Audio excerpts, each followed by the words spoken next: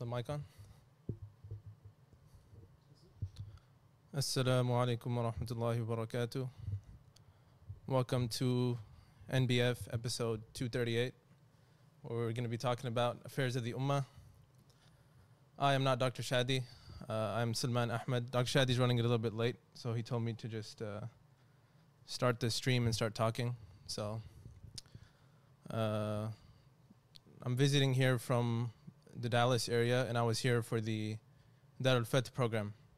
Alhamdulillah, we just concluded the program this past week, so I just wanted to talk about some of the highlights of this program for those of you who are interested in joining, inshallah.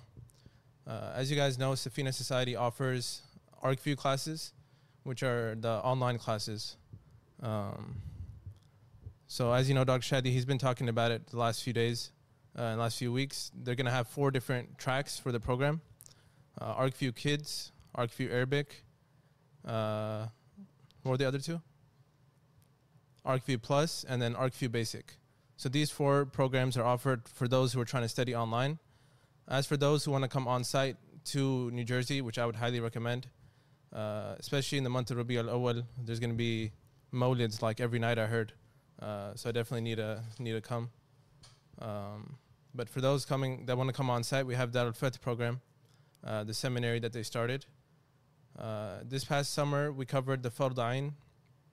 So we went through fiqh, aqidah, and tasawwuf, as well as the Arba'in hadith of Imam al-Nawawi. We have teachers like Sheikh Harun, who taught Maliki fiqh. And that's the course that I took, alhamdulillah. So that really opened up my eyes to fiqh and actually studying Fard Ain for the first time in a proper manner. Aqidah, we had Sheikh Murad, who was the teacher for that. And then we had Sheikh Imran, who's a new teacher. He's teaching Hanafi fiqh. And then we have, who else did we have? Obviously, Dr. Shadee for Tasawwuf, which those classes are going to continue throughout the year. And they're going to be online. So we can ask him if it's available for everybody as well. So I just wanted to give a shout out to Dar al-Fath. And last but not least, Dr. or future Dr. Uthman Oz, as you guys are familiar with. He really did a great job, mashallah, setting everything up and giving extra time to the students. Like I spent 15, 20 hours at least outside of class covering different poems in Maliki fiqh with him. So I really wanted to give him a shout out, and I thank you for that. You can turn your mic on and talk about the soup kitchen because that's another feature of the program. I think it's mic 3. Yeah. Assalamu alaikum, everyone. So the soup kitchen is also... You need to get closer to the mic. It's like a part of Dar al-Fath in a sense. Dr. Shadee also has a big part in it. It's the soup kitchen we run from the Dar al-Fath building. We're all doing a back-to-school drive and everything like that right now. We have barbecues and all the time for kids and the community. We have every Wednesday from 6 till 7. We give out food to everyone. And the back-to-school drive is happening next weekend, if I'm correct. Inshallah, it'll go very well. Inshallah. So Dr. Shadee's still not here. Are there any current affairs besides Imran Khan that you want to talk about? No? Okay. Khay, inshallah, then I'll just step off then and we'll wait till Dr. Shadee gets here. Hopefully he's here in a few minutes because I don't know what else to talk about. So see you guys soon. Assalamu alaikum.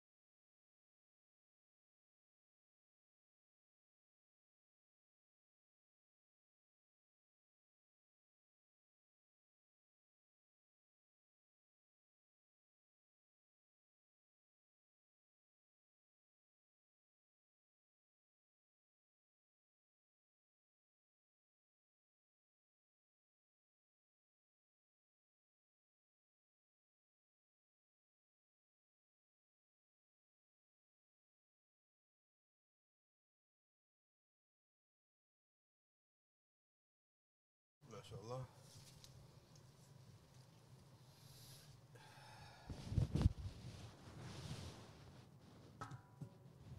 All right, IDC, come and bring us our stories that we have today. You know, for, you know, the affairs of the Ummah. What is it? Affairs of the Ummah today.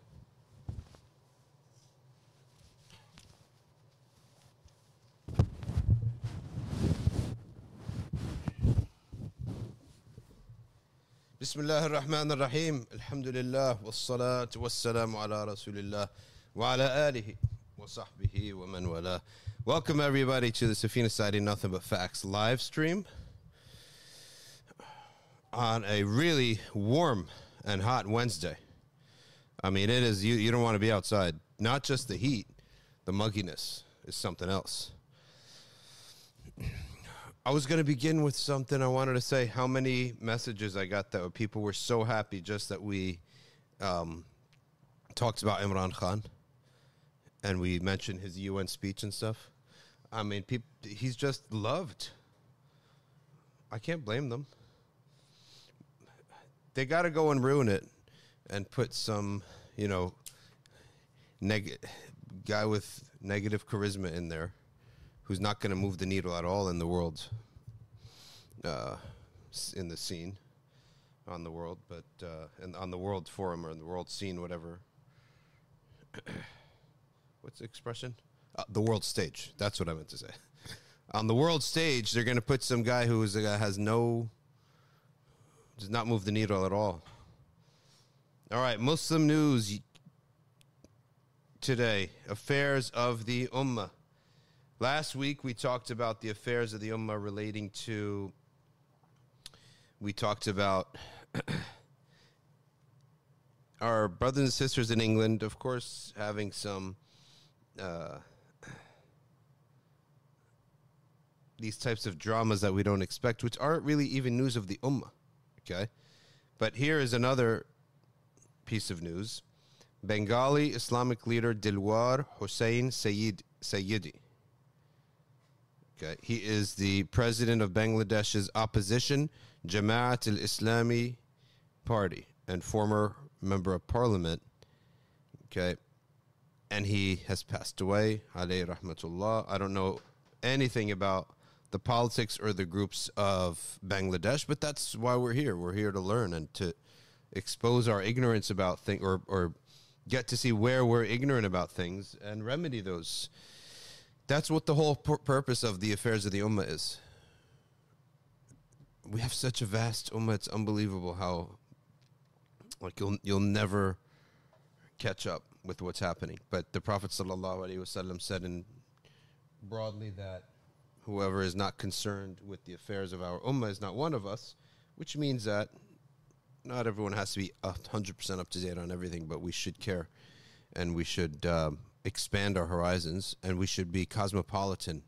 Shouldn't just be stuck to one culture. That era is done with. Like, that era of just doing one culture,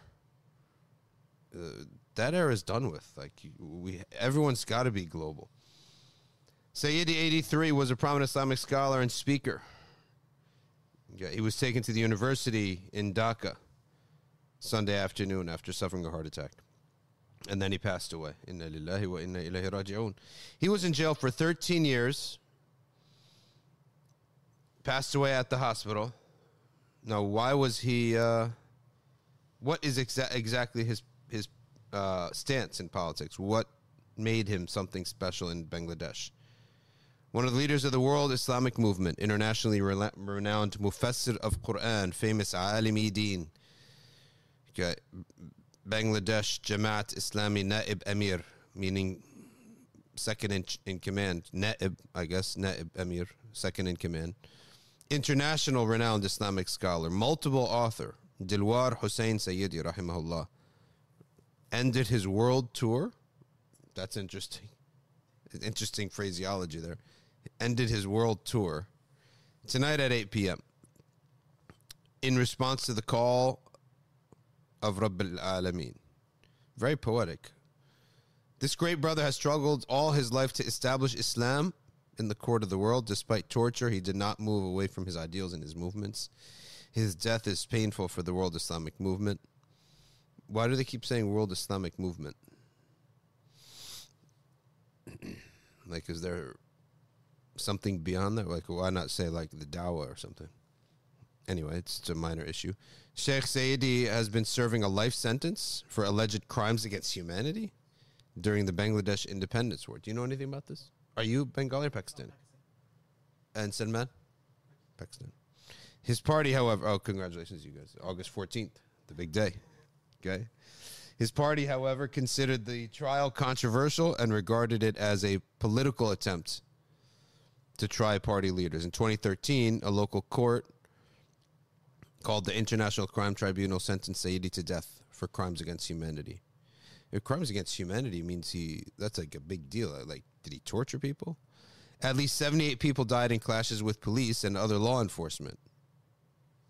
Okay, in reaction to the court verdict. Whoa. That's not clashes if 78 people died. That's a full-blown riot.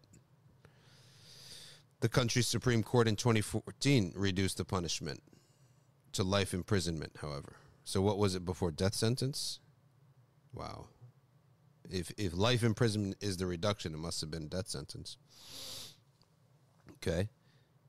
In 2009, the Crimes Tribunal was criticized for unfair trial standards. Okay.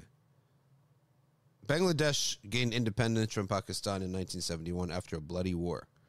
The Jamaat-e-Islami party has been criticized for its alleged collaboration with the Pakistani army during the war.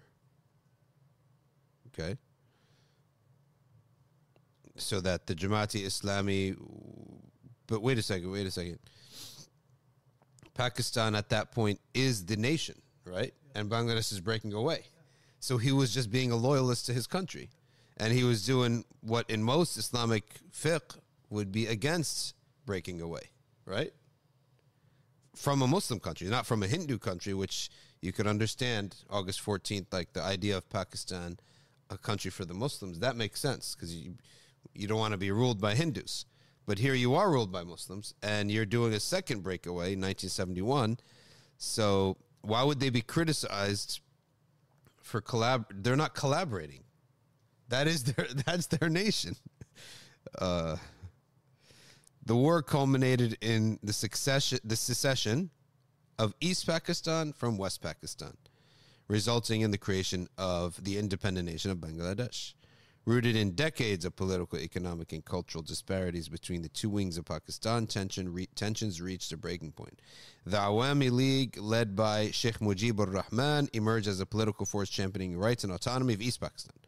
1970 general election saw the Awami League win a landslide victory in East Pakistan, gaining a majority in the National Assembly. However, the central government's reluctance to transfer power fueled widespread frustration.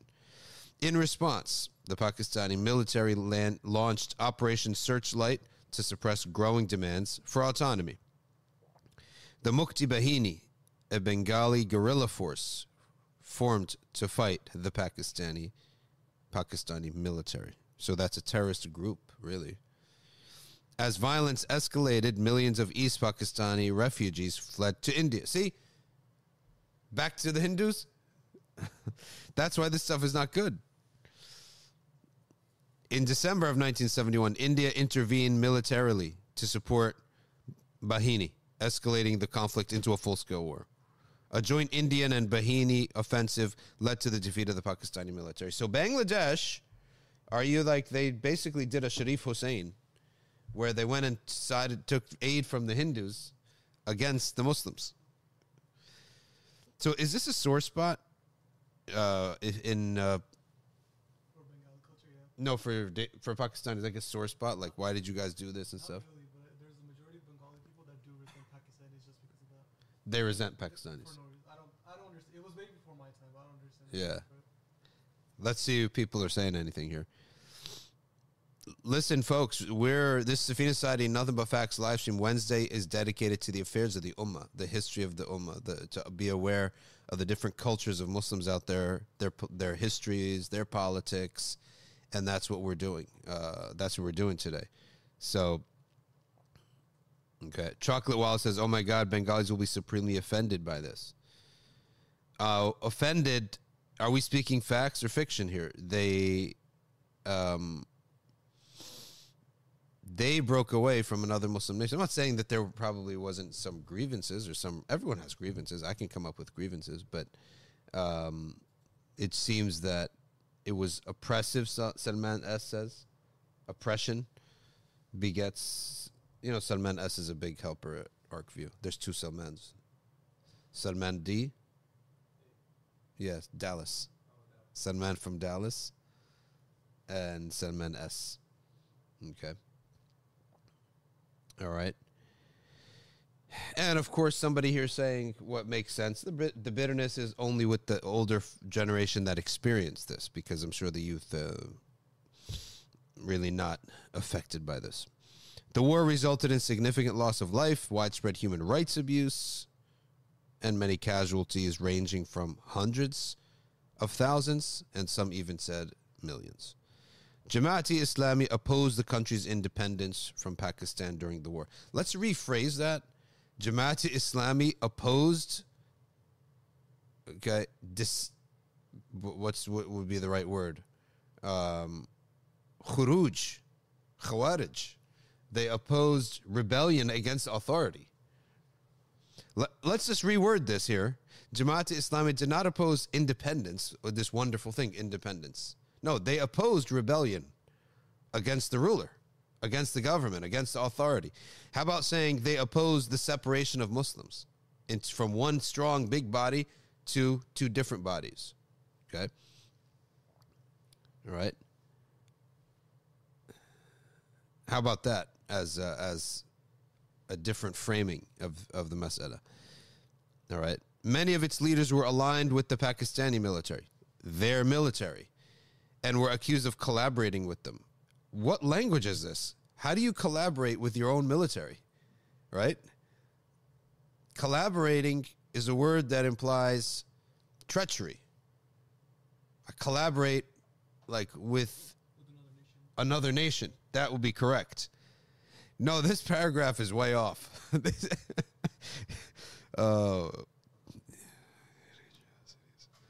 We need to get Brother Jalal for an explanation. He's our resident, a Bengali who would know this stuff, because this is from his generation. We need him on the stream to know what's going on here, because this doesn't make any sense. Just just be careful of the language when you read these things, right? I mean, it's funny to see how he's trying to pull the wool over your eyes. Against independence. No, how about against... See if this is the pain management doctor.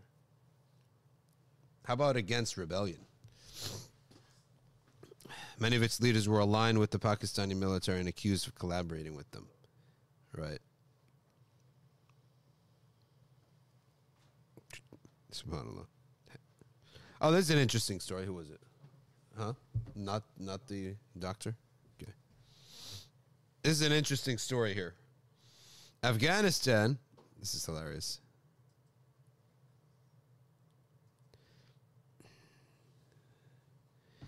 Many people are saying that the Bengalis in the history were oppressed, and still very oppressed, okay, by the Pakistanis. The main reason was that they were very poor. And the Indians made use of this and split between the Ummah. Okay? It is a very sore and sensitive topic for many Bengalis.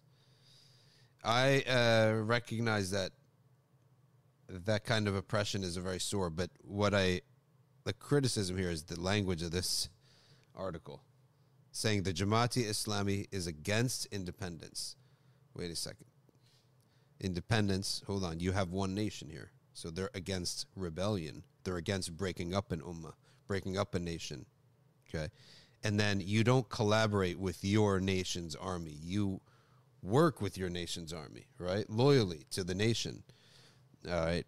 You collaborate with an enemy, a foreign enemy.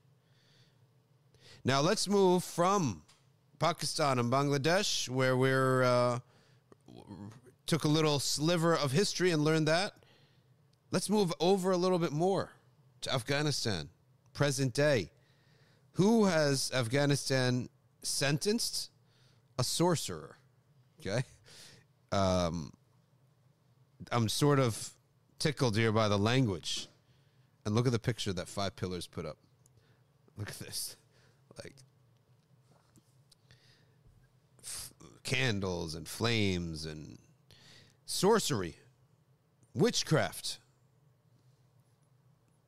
A sorcerer has been sentenced to 8 years in prison in Afghanistan's Jowzjan province amid a crackdown on witchcraft. Okay. Now, witchcraft, by the way, I believe is a thing, but legally it's not a thing, I don't think, in America. Ever since the Scarlet Letter, or ever since the, not the Scarlet Letter, the Salem witch trials, I don't think witchcraft in the United States was ever a legal category. Okay. Elizabeth Brown makes a good point here. Just imagine somebody says that Abraham Lincoln fought against Confederate independence, right? And who was he? Ulysses S. Grant collaborated with the U.S. Army. Language doesn't make any sense. But, of course, we're not taking lightly or saying anything lightly about the alleged oppression that occurred, right, to the Bengalis. Okay. So we're not going to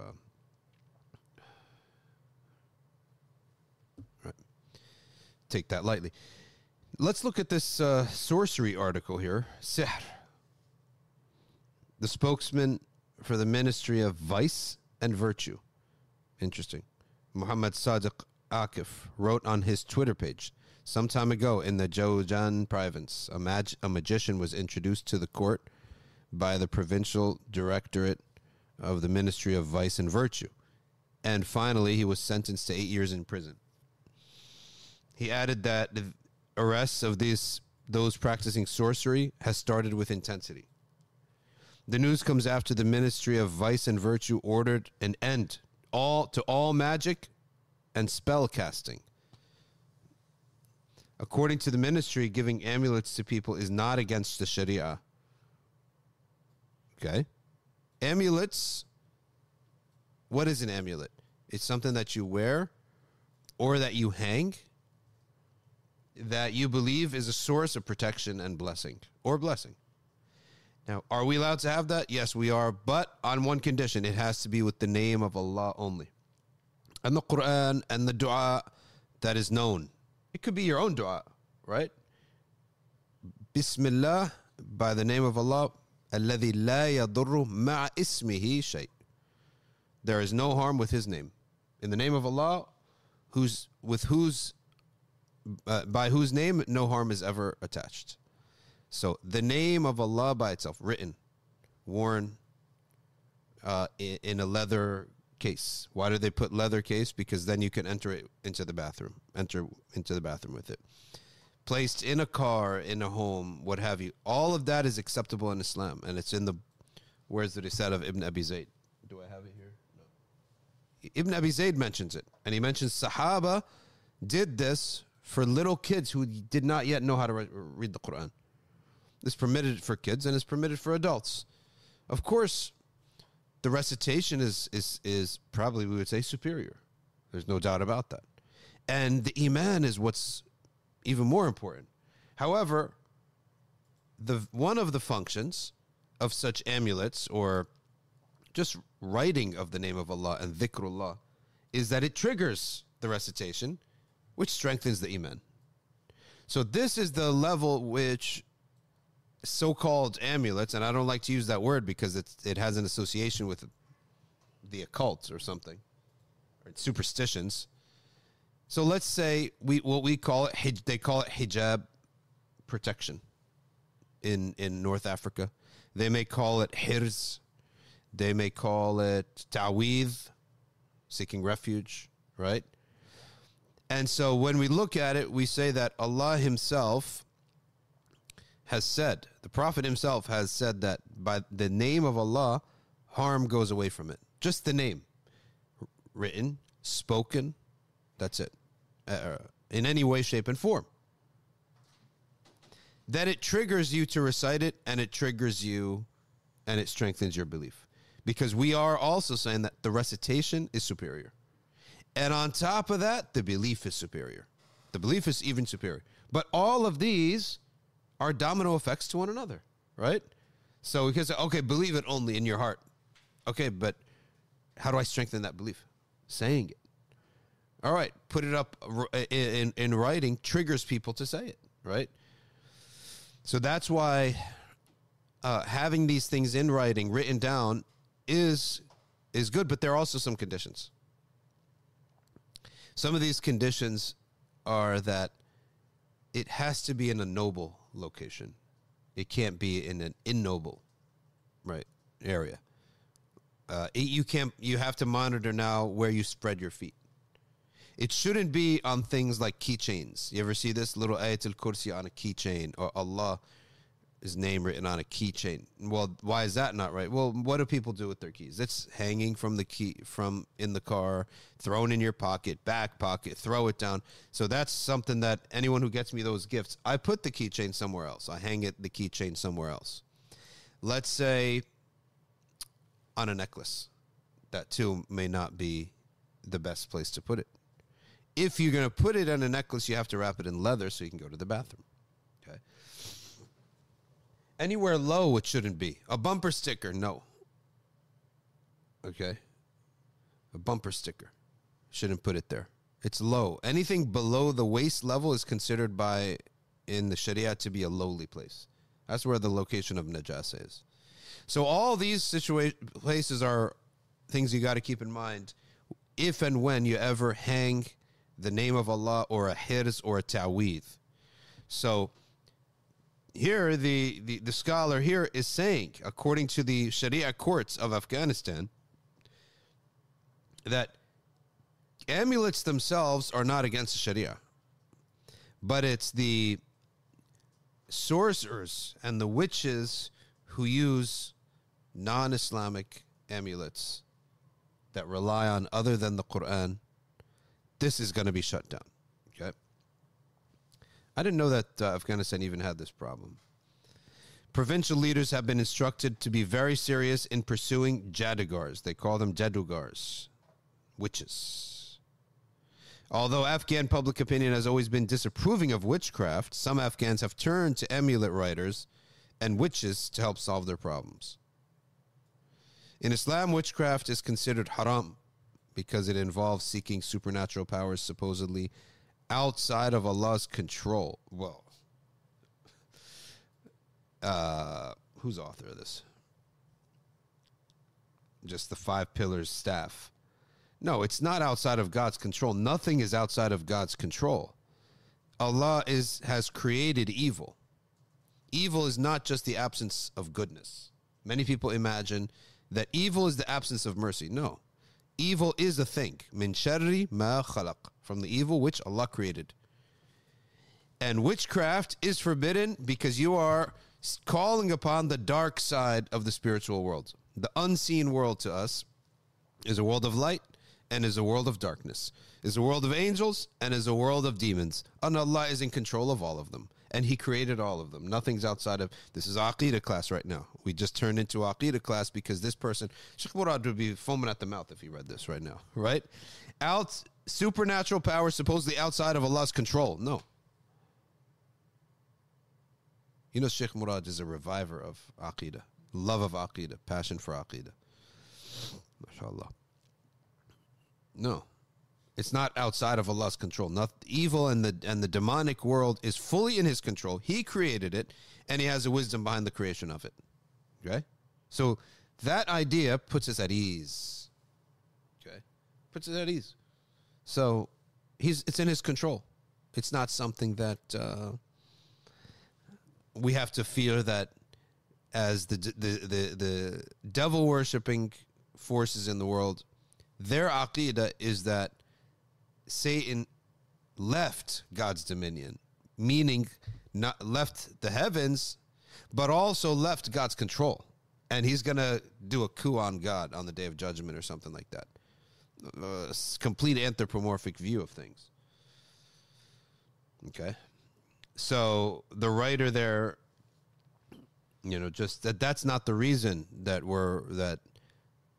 witchcraft is forbidden. Witchcraft is really no different than when a pious Muslim recites Quran, makes dua, makes wudu, and prays. What is he surrounding himself with? We're surrounding ourselves with angelic forces, and they make everything better. I mean, that's the summary of it. Whatever situation is, when angelic forces are around you, whatever situation you're in, they make everything better, right? No matter what the situation is. Now, the witchcraft is pulling upon demonic forces, and they make everything worse. Okay. Islamic scholars emphasize relying on Allah for all matters. No, that's correct. And avoiding these practices associated with witchcraft. Okay. Witchcraft is therefore seen as a form of deception and manipulation that contradicts the principles of faith. Okay. You get a pass on those two paragraphs. Some Quranic verses and hadith back this opinion are, they followed the shayateen and they gave out false use of magic in the life of Sulaiman. Sulaiman did not believe but the devils, the shayateen, disbelieved, teaching men magic. It's their version of how to call upon these dark forces. All right. And they learned that which harms them and profits them not.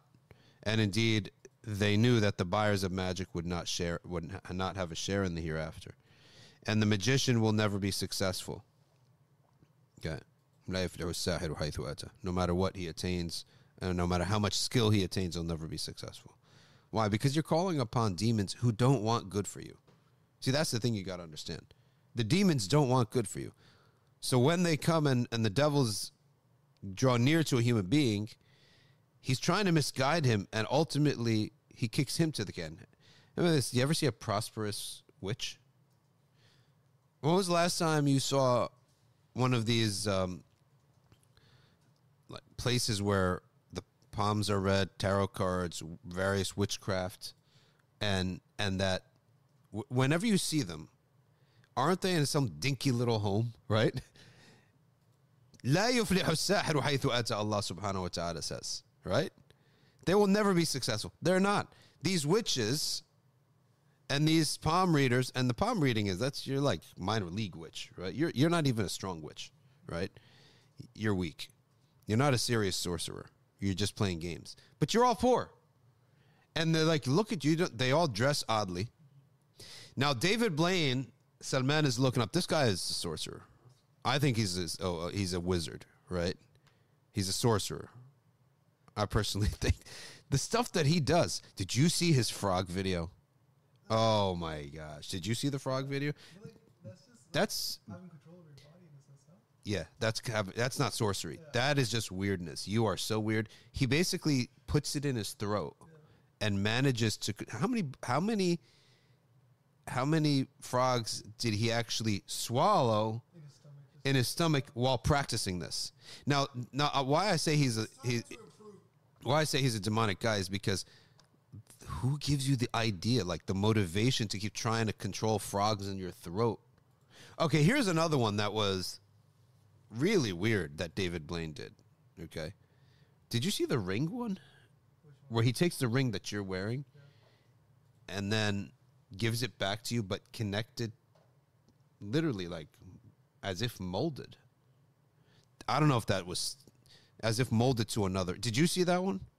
The guy has got some stuff.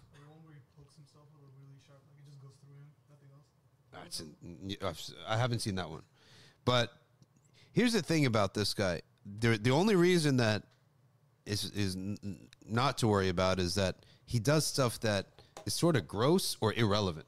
Like staying up in the glass box for 40 days only drinking water. That's not even a big deal. There are places in Mexico that, because it's not legal in the United States, but they cure certain things like certain forms of diabetes by doing water fasts. It's not allowed to do this in the United States, so they go down to Mexico.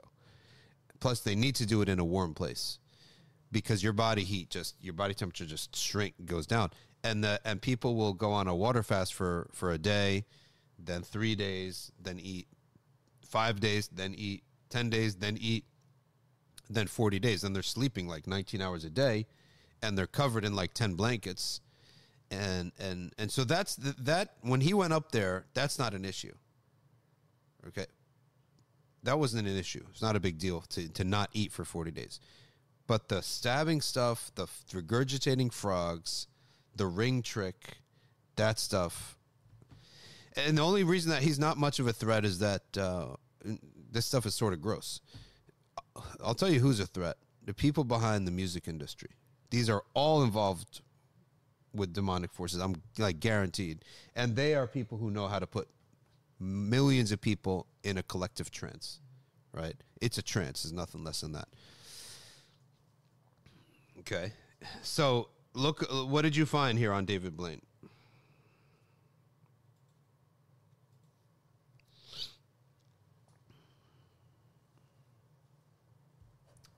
I don't know. He has a lot of weird. No, the guy just does tricks and stuff that he does. He does weird things. That's why it's not something that. He's eating glass, like actual glass. Yeah, that's just weird. That's just weird. Stayed underwater for 7 days or something. The ice one. Stayed what? Stayed underwater for 7 days and nights, it says. But what about the drinking? I mean, breathing and eating or drinking.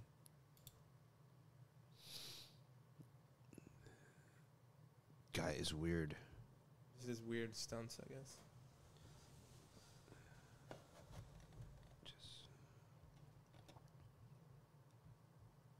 Yeah, there were some witches when the Taliban took over. There were some witches trying to send curses on the Taliban, and this witch out of New Jersey wrote some comments somewhere, and they said, "Warning: do not try, to send these spells on against Allah."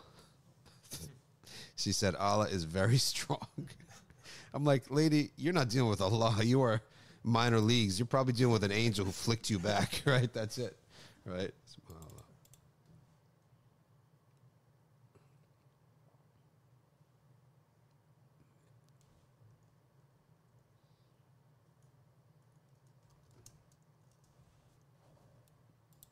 It's become so normalized. Like my high school year, we had tarot card readings.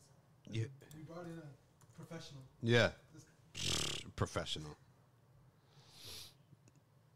All right, let's see what we have here on YouTube. Related to the topic of extraterrestrials, are you aware of Ibn Abbas's tafsir? He mentions the hadith about the 7 earths. Oh, yeah, but it's not something to go by. It's not something that we can establish. We can't make an established. I mean, it's interesting stuff, but we can't make an established claim about it. And also, let me talk about this because I got sort of annoyed when I hear these things. Adam and Hawa were not created in the heavens. They were created on earth. No. Adam and Hawa lived in the heavens, and they were sent down to the heavens. And we have a hadith in which Prophet Musa met Sayyidina Adam in the heavenly realm of the barzakh. And the Prophet ﷺ said that Musa said, "You are the reason we're out of the heavens." Okay? And Adam ﷺ said, "It was Allah's will." Okay? And the Prophet ﷺ said, Adam defeated Musa in the debate. Hajj Adam and Musa. So clearly, it was the paradise.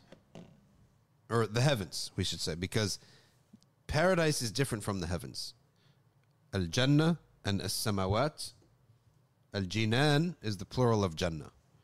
And that is something, once you leave it, you never exit it. And it's meant for reward only. You have to earn it.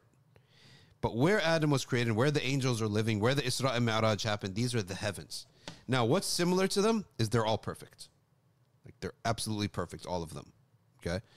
But what's different is that the paradise is the abode of reward. And the heavens are not abodes of rewards. They're different angels live there. And these worlds are massive. So much so the Prophet ﷺ said each one to the next is like throwing a ring in the desert. Okay? And it's interesting why the Prophet ﷺ used a ring, like something round. Why not a date pit, right? Allah knows best about that. Maybe some people contemplated that. Continuing from this, the Prophet ﷺ affirmed, therefore, that they were created in the heavens and came down. How about Allah saying, "Ihbitu minha jami'a"? All of you, jami'a, three of you, Adam, Hawa, Iblis, leave it, and they come down to earth.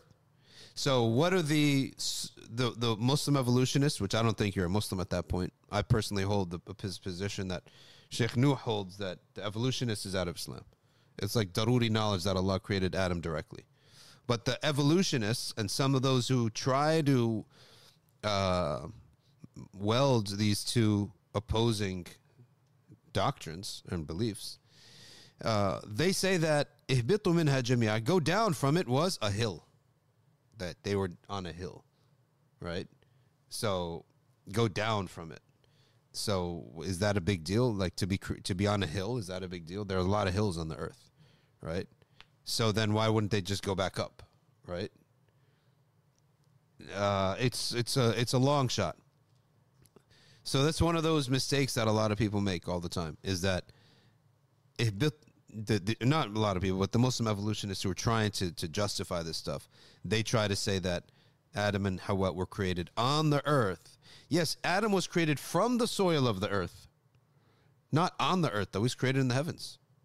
Okay, how then did he speak to the angels? How then did Adam speak to the Malaika? The Malaika came down here? No. Listen to this. Saudi Arabia has been fighting witchcraft. A special unit of religious police pursues magical crime aggressively. This special unit, Suhaib, Fictional Frontiers, are you listening? This is for you. Is this not a show? What's the show that, these crime shows, right? Ghostbusters? Oh, there's a crime show about mass murderers that used to be on, right? And it was like, you get the profile of the criminal minds, right? This is it, right? This is the crime unit here. Is this not an awesome crime unit? Hey, tag him. Get him on. Let him listen to this. This is an amazing show, right? A special unit. This crime unit is awesome, okay? All they do is go around finding witchcraft. Let's read this from the Atlantic. Hopefully they're not going to cut us off, because Atlantic is always good writing, okay? For opening line, the sorceress was naked. Oh, they got to make it racy, right? They got to make it racy. The sight of her bare flesh startled the prudish officers of Saudi Arabia's infamous religious police. Prudish? How about hayat? They have hayat. You are the one who is lewd, and you are a profligate person. If you think that, seeing a naked woman no big deal, that's more on you than them. So always got to look at the language of these people.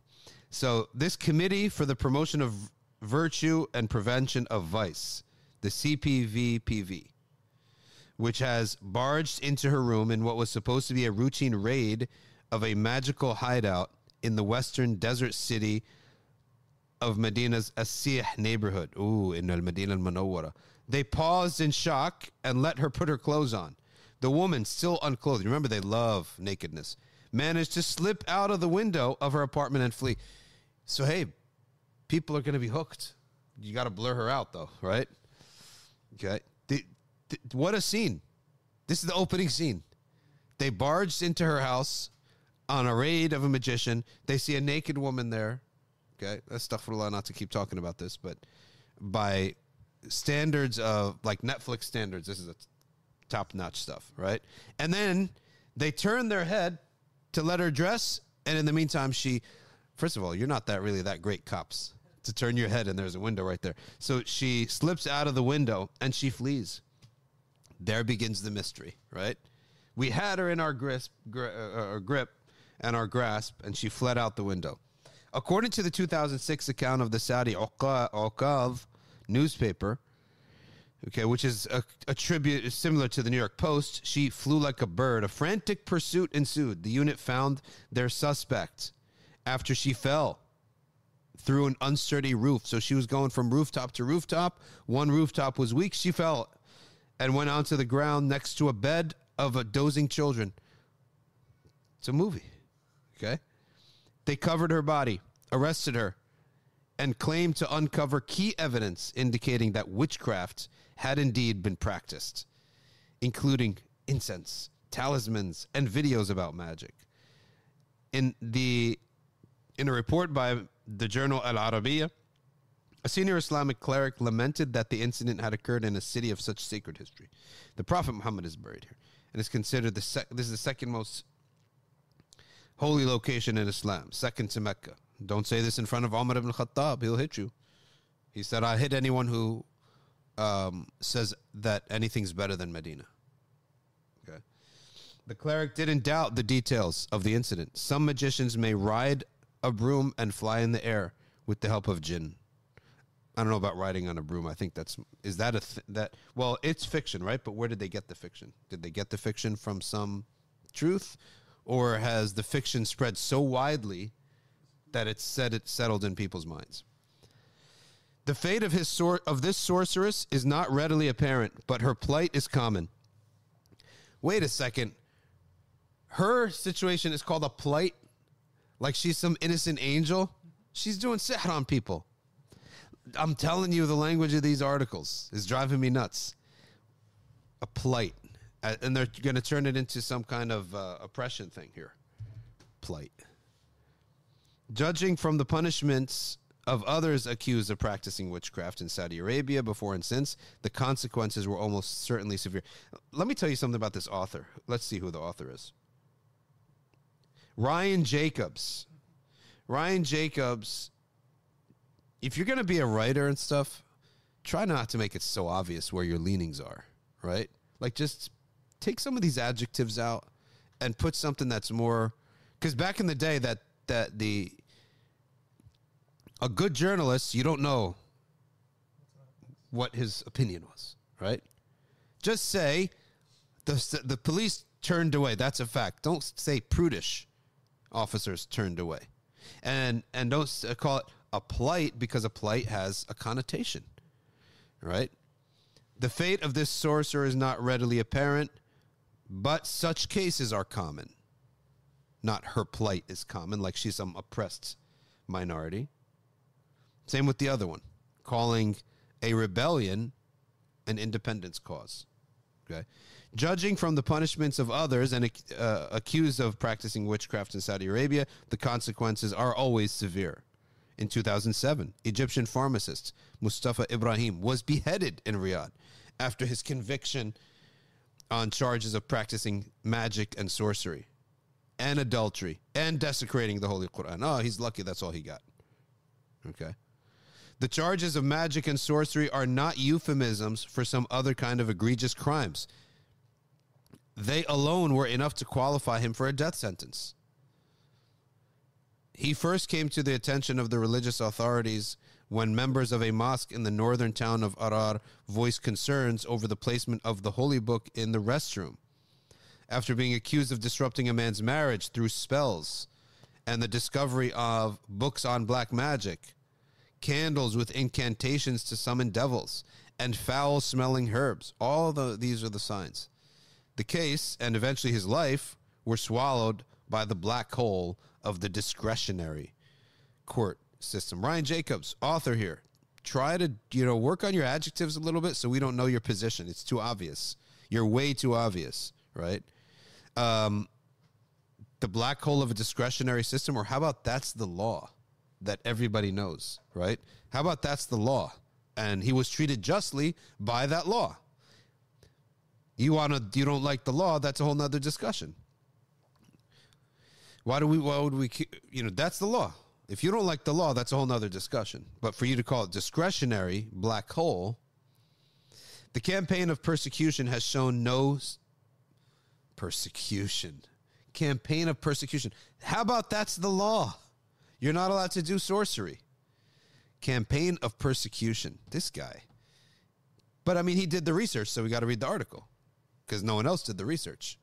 He's the one who went there and read and did the research.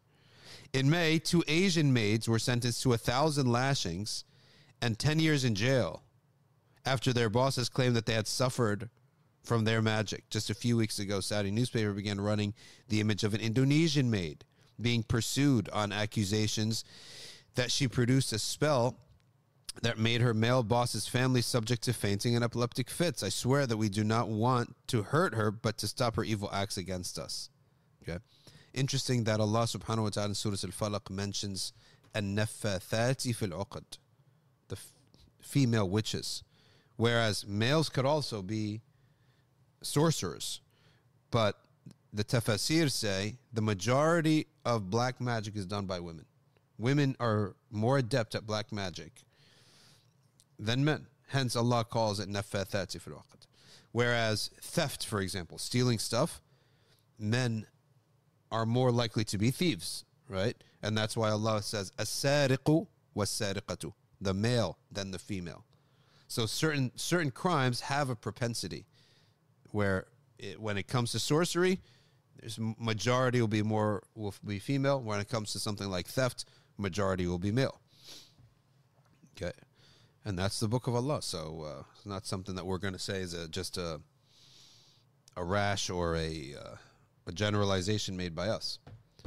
According to Adam Kugel, a Jordan-based Middle East researcher for Human Rights Watch who monitors Saudi Arabia, the relentless witch hunts reveal the hollowness of the country's long-standing promises about liberalizing its justice system.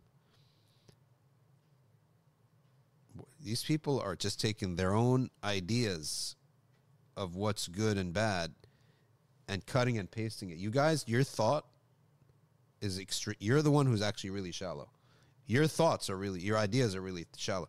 Saudi justice system, say what you want about Saudi, it's not based upon your ideals. And this article is a couple years ago, but it's not based on it's nothing changed. It's not based on your ideals. In a country where public observance of any religion besides Islam is strictly forbidden. Okay, this article is becoming stupid, to be honest with you. It's becoming completely just like a liberal slant on everything. All right. Ryan Jacobs is the author here. The Saudi government's obsession with criminal obsession. All right. Look at these words. I mean, you guys are. I mean, you went and did research. I'm waiting for more stories here. Okay. That's what we want to deal with. Okay. Sheikh Adil al-Faqih told the Saudi Gazette. The only good thing, by the way, from this guy is what he quotes from the Saudi newspapers. Is this even original research? You went and got some Saudi newspapers, sat with a local, and got the translation, and wrote the Atlantic article. I mean, that's all it is. Every time he says something original, it's from a Saudi newspaper. Now he's quoting from the Saudi Gazette. Sheikh Adil al-Faqih says, we deal with sorcerers in a specific way. No one should think that as soon as the name is mentioned of whoever files a report, we go and arrest them.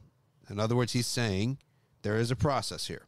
In 2009, 118 people were charged with practicing black magic or using the Book of Allah in a derogatory manner. Okay, in Mecca. Faqih also claims that the process of arresting someone for crimes of magic involved more than just receiving a tip, right? Yeah, because that's hearsay. A tip of he's doing something, that's just hearsay. We need evidence. A formal investigation would be pursued and information must be collected before an arrest can be made.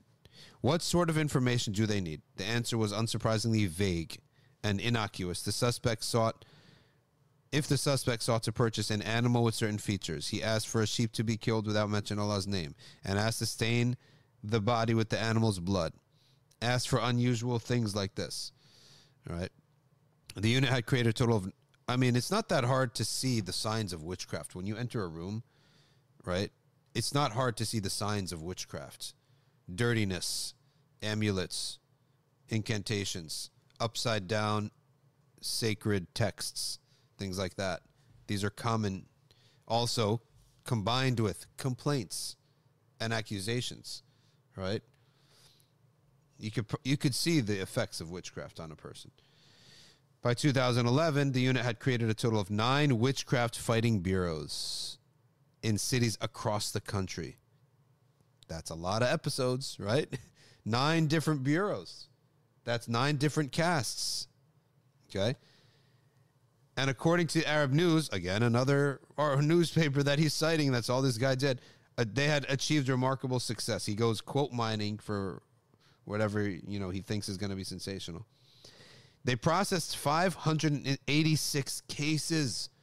Oh my goodness, if Sohaib could go there, right, and buy some nice gifts and get those files, right? That is a gold mine. Okay? The majority of which were foreign domestic workers from Africa and Indonesia. Then last year, he's trying to make it a minorities thing, right? Then last year, the government announced that it was expanding its battle against magic further. Right? The move would mean new training courses for its agents. Criminal minds. What's the bureau that they go study in? They go to Quantico, and they study like the psychology of killers and stuff like that.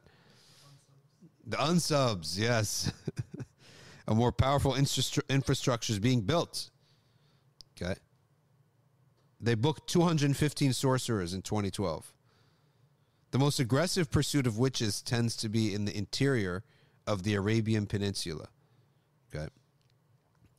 That hosts the capital city, Riyadh, and many of the most dedicated followers of Salafism, the ultra-conservative school of Sunni Islam. He had to pull that in while it's completely irrelevant to the case. Resting in the country's criminal proceedings from the grip of one of the strictest strains of Islam. More adjectives from this guy. Has he left any, recurring adjective? You know these things? Has he left a single one? If there was a dictionary of, tropes, repeatedly used adjectives about Islam and Muslims, this guy's used all of them. Okay. All right. Wrestling the country's criminal proceedings from the grip of the strictest strain of Islam would involve more than just development of a more progressive outlook. It would require cosmic revisions in Saudi history and religious identity. Okay. AI could have wrote this if you just chat GPT. Give me a liberal-based article with every single catchword. You need to use 3 catchwords per paragraph about Saudi. Okay. I'm not even a big fan of everything that goes on in Saudi Arabia, but we have to have some insaf here. The Saudi government and many of its citizens subscribe to the 18th century teaching of Muhammad ibn Abdul Wahhab. How is this relevant? Okay? Because it's not like this is a Wahhabi act taking down sorcerers and witchcraft and believing in it, that it exists, right? We believe it exists. Ash-Shafi'i and Malik and Abu Hanifa, they all discussed when is witchcraft, when is sorcery punishable by lashes and when is it punishable by death?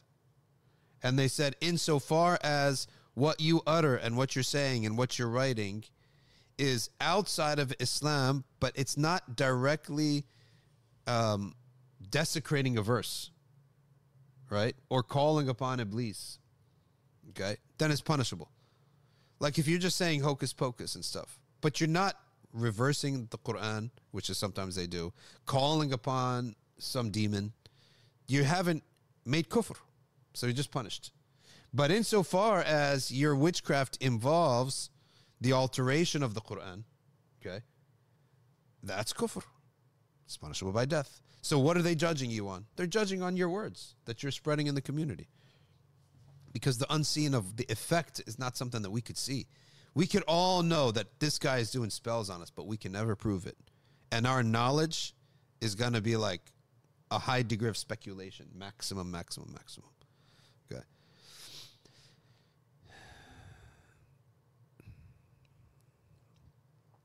According to historian Vladimir Borisovich Lutsky, Muhammad ibn Abdul Wahhab sharply criticized superstitious survivals and fetishisms and totemism, which to him were indistinguishable from idolatry.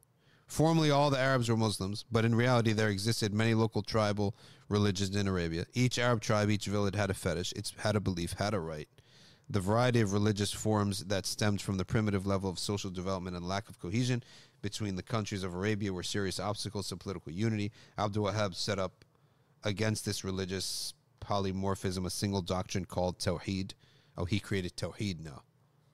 That's what happens when you go to a Russian, okay, for knowledge about what Muhammad Abdul Wahhab did. Now, here's something I'm actually interested in. Maybe we can get somebody who knows about this. Was it actually true that tribes in Central Arabia had deviated to that degree? In which case, there may be like a sympathetic view towards him, right? Where he's saying, listen, all this is kufr and shirk. But the problem is the extension of that now outside those tribes to regular Muslims. The Wahhabis fought against the survivals of local tribal cults. They destroyed the tombs of saints and forbade magic, fortune-telling. But at the same time, their teachings were directed against official Islam. Under Wahhabi doctrine, magic is seen as a serious affront to the pure and exclusive relationship one is supposed to share with Allah. But that's also all of Sunni doctrine and probably Shia doctrine too. But belief in the supernatural magic is actually quite common in Muslim culture. Well, that doesn't make it right.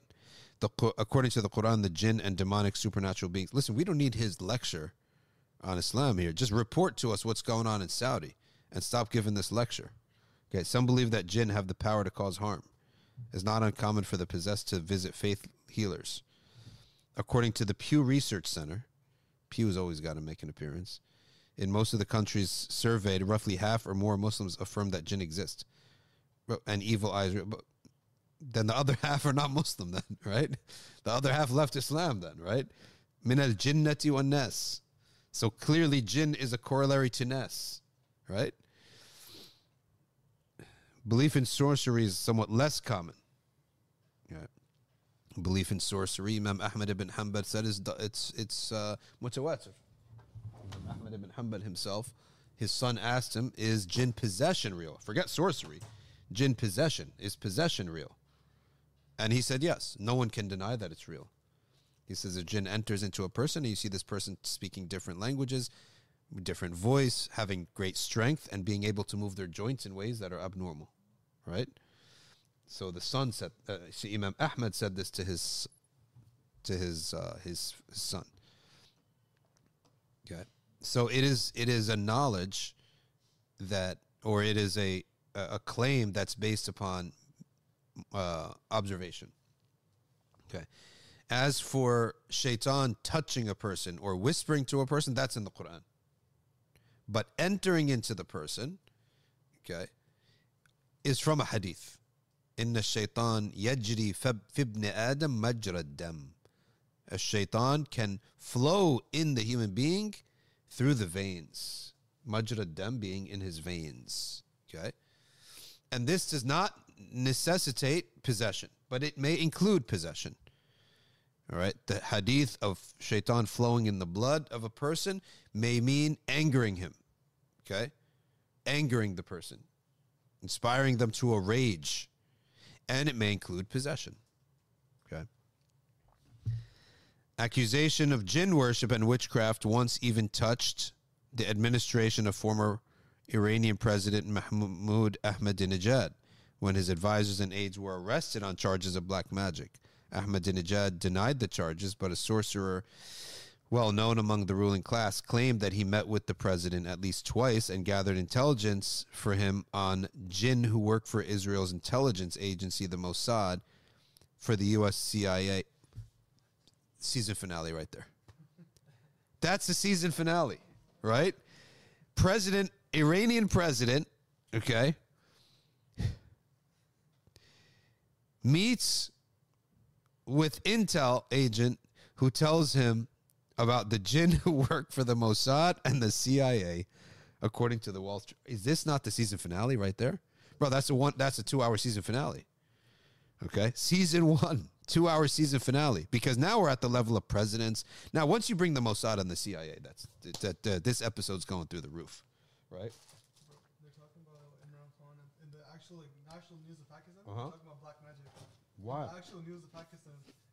Imran Khan's ex-wife did black magic. It's actual national news. They're talking about black magic. It's crazy. They're blaming politicians for black magic. Who did it on who? Imran Khan's wife did it on the other politicians so he would win on national TV. My gosh. Maybe, how about that he was immensely popular? How about that as a reason for his victory? Wow. According to the Pew survey, the majority of Muslims agree that Islam restricts making contact with jinn on using magic. Why do they care? See, this is the thing. They don't actually understand like there's a source and a doctrine. They just go by what Muslims believe. This is the anthropological view, right? The anthropological view of religion is that the religion is what its people say it is. No, it's not. It is what the sources say it is, right? There are sources of every religion. Like America is not what Americans say it is. It's what the Constitution, American law, for example, is not what Americans say it is. It's what the Constitution says, right? The New Jersey law on driving is not what I think it is or want it to be. It's what the manual, the driving code says, right? So the author keeps going to these Pew surveys, which we could care less about.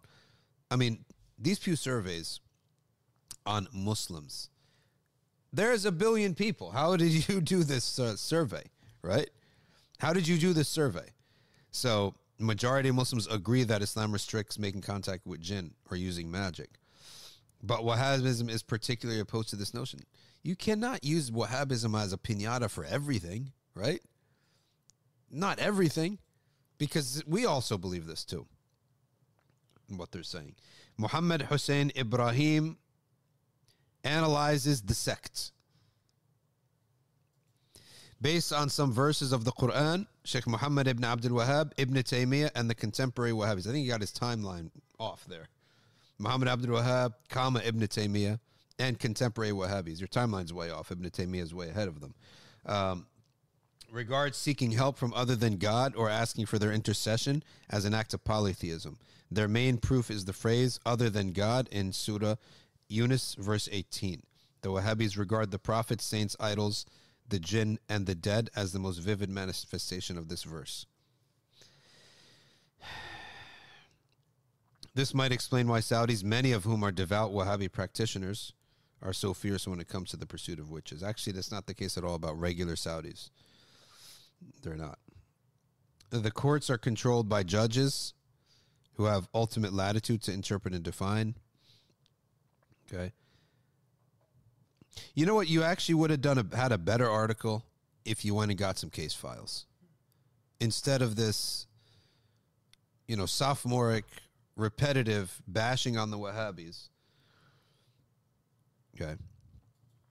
The ability to defend against the charges seems to depend on the caprice of the particular judge assigned to the case. Really? So did you actually look at case files to determine that it's based upon caprice? In 2006, case of Fawza Faleh, who was sentenced to death on charges of witchcraft, recourse to jinn, and slaughter of animals.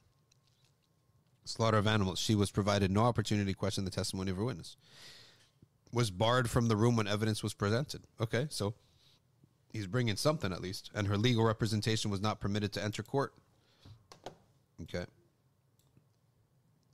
She died in prison as a result of poor health. Okay, so he bought something there. The police can also use questionable tactics. In 2008, a well-known Lebanese television personality, Ali Sibat, who made a living by telling callers fortunes and instructing them on superstitious matters, was lured in an undercover sting operation while making a religious pilgrimage to Mecca. So now we have sting operations involved. More content for Sohaib and Fictional Frontiers. You need a good writer, though. And you need research. You need research files. It doesn't have to be true, but the truth also sort of inspires a lot of I think ideas. they have some competition, though. Who? Suhaib. Where's Sohaib? Who's the competition? Huh? Netflix ordered its first Arabic series on jinn Where? back in 2019. Oh, shoot. Netflix ordered its first Arabic series on jinn. Did it fail? Because it's 2018. Yeah. Because we know when they tried to do something on the Mahdi, that totally failed. That lasted one season. You remember that? The Mahdi one? Oh, yeah, that show. The Messiah? Which they tried to like sort of like mesh all the different messianic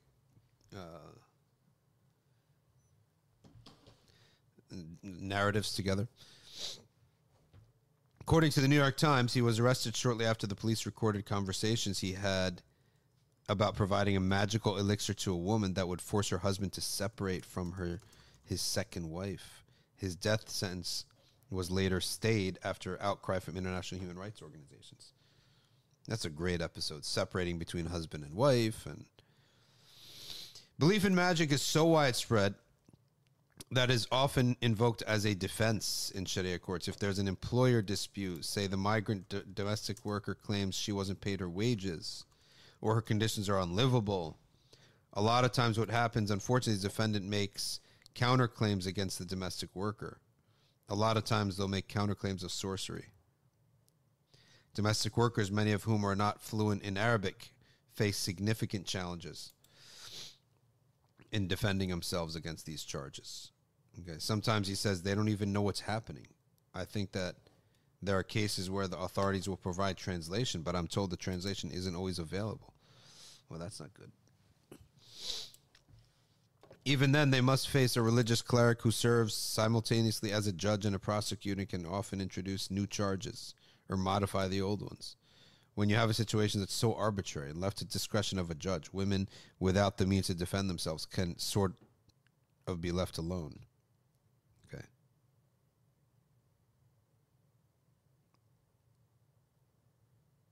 Wow.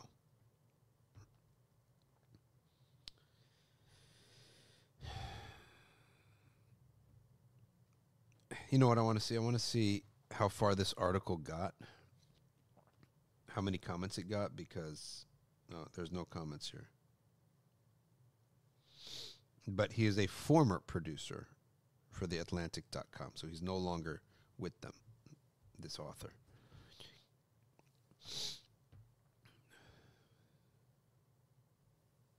All right. Why paganism and witchcraft are making a comeback. By who?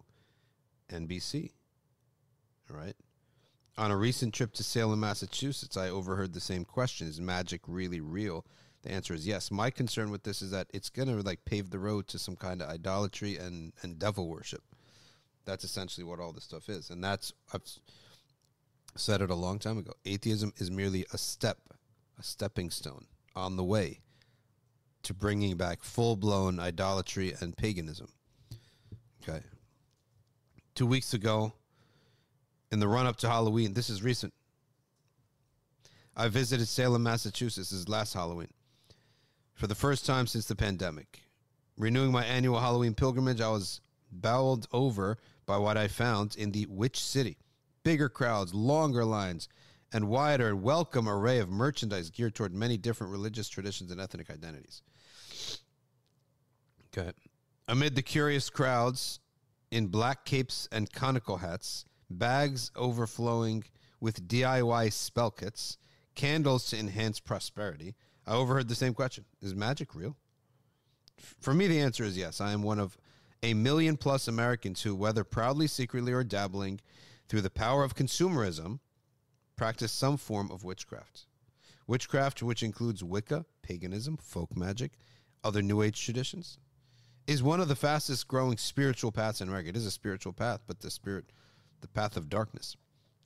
In 1990, Trinity College in Connecticut estimated, I worked there, by the way, estimated that Trinity College is where people go. Like, if you don't get into Yale, and you're in Massachusetts, you don't get into Yale, you go to Trinity. Okay.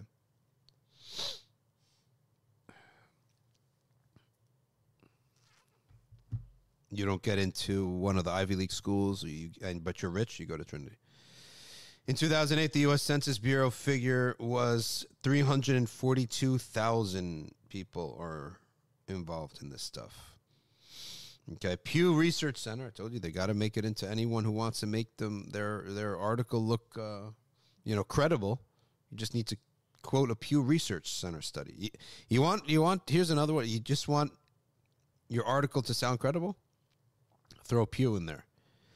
Increase that projection several times over in an assessing 0.4% of Americans identified as pagans. You know what else? Make sure that your statistic is an odd number, like not half, 5%, 10%, no, 1.3%, 7.9%, right? Makes your article seem a lot more credible. I'm telling you, these things are tricks. And everything has tricks, okay? Fuqaha have tricks too. If a faqih person wants to sound educated, all you have to do is say, well, there are two different opinions, right? Just say something like that. Just drop that, right? In food, restaurants, they have their own tricks to cover up bad food, right? The meat's not that fresh, cover it in sauce. Also, anytime that you get a dish where the chicken or the meat is cut up into very small pieces, that's old food. No one takes a nice, fresh cut of meat and cuts it up like that, right? It's old food. Anything that the pasta is, anything where pasta is not served as pasta, like pasta salad, leftovers. Sunday brunch, leftovers from Saturday night dinner. Just rework the pasta into a pasta salad, right? Rework something into an egg, into a chicken salad. That's a chicken of Saturday that didn't get sold, right? It's the tricks. Every trade has tricks like this. So writing articles also has tricks. Throw Pew in there, throw an odd number percentage with decimal points, and everyone will be like, wow, this is researched. By 2050, Pew said, the number of Americans practicing other religions besides Judaism, Christianity, Islam, Hinduism, and Buddhism would triple. Wicca and pagan would become actual faiths. The precise number of witches in America is difficult to determine. But it is increasing. Excuse me. Wicca began to be practiced in America in the 1960s by feminists. Environmentalists soon followed, and those seeking non-structured spirituality. It was a largely underground movement. By the way, let me just say something. Discipline leads to freedom. Structure leads to freedom. Okay. Anyone who contrasts between structured discipline and rules versus free-flowing and freedom is making a big mistake. Because when you're disciplined, when you have a set of rules, when you have a structure, you produce results that allow you far more greater freedom. So if every single check that I earn, I put in 5% of that check into a separate bank account, okay? That's disciplined spending, right? But guess what? After a year, I now have the freedom to spend that amount of money. Whereas if I'm like, let's be free-flowing and not think and not have rules and not do these, all of a sudden you're out of money, right? So this is one of these big myths. The more structured you are, the more disciplined you are, the more you follow the own set of rules that you aspire to, you agree to, right? The more freedom you will have in the future. Who has more freedom? The one who's disciplined and structured about sleeping early and running in the morning. Sleep early, hit the treadmill every morning, right? That person will have a lot more freedom when they're physically fit, right? Later on in life. They'll have the freedom to go on trips, to go on hikes, whereas somebody who doesn't have that physical fitness will not. So it's a big sort of mental mistake to contrast discipline and structure with freedom. Okay. Then commercial books started to follow in the 80s and 90s. Okay. And then the online world took off with all this witchcraft and stuff. Okay. The religion is purely individualistic. All right. You could do your own thing. There is no community practice in this Wiccan and pagan world. There is no institution. You're not agreeing to any set of actions or beliefs that you have to adhere to. So it's just whims then, I guess. I myself grew up with Italian folk magic passed down from generations. of practitioners who melded pagan customs with Roman Catholicism, and in South America and Central America, this is known as Santeria. All right, this kind of syncretism is not uncommon in witchcraft today, mixing between things. And we know this with the Sufis. In Africa, in many of these countries, okay, they molded between these religions, their religion and witchcraft. For example, they petition the archangel Michael for protection, but also recite a prayer, all right, of wine, bay leaves, and cloves, which is from the pagan tradition. Okay, just because you do something, what does that mean, right? So I do it. Okay, big deal. So you do it. It's a big deal. Okay. In petition, so I venerate Catholic saints. I light candles also to the goddess Diana on the full moon. Okay, so you do it. What does that mean? So who cares if you do it? Is it real? Sometimes my magic is as simple as reciting old Neapolitan incantations over a glass of wine to strengthen the love between two people. This person's in their imagination, man. So you do it. Big deal if you do it. I'm not reading the rest of this article. I do this and I do that. Forget this. Why is NBC? Why is NBC publishing this nonsense? That was on NBC's website. Boko Haram kills over 20 witches last year. So this is a thing now. Khalas, enough with the witches. Now, we can't possibly have a Wednesday Affairs of the Ummah without a story on your beloved Imran Khan. Okay. I'm with Imran Khan. He's formally challenged his jailing and conviction. I'm just going to read this really quick because he says that I will not bow come what may. Okay. Khan here, with his Hollywood hair flowing back as he goes into jail, was sentenced to 3 years in prison. Okay. By failing to declare a foreign gift. It's such a fraud, this case. All right. He basically is just saying that I'm not bowing down, I'm fighting this. That's the summary of the whole article. Otherwise, we read this about the case before. Right. We read about the case before. It's an absurd case against him. All right, ladies and gentlemen, let's go to your comments and questions. Hey, Salman, you read me what's on Instagram.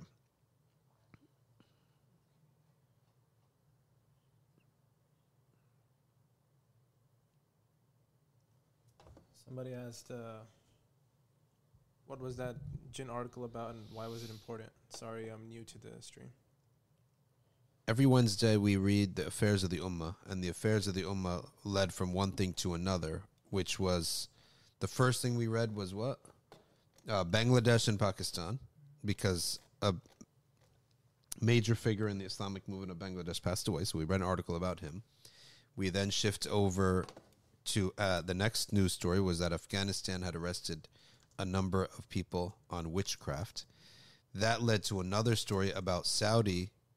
They have a whole crime unit that fights witchcraft, which led to another story on witchcraft in America. So we just got a little update on the world of the advancement of witchcraft in the world. And I'm telling you, the reason I'm saying this is because the Dajjalic world is not an atheist world, right?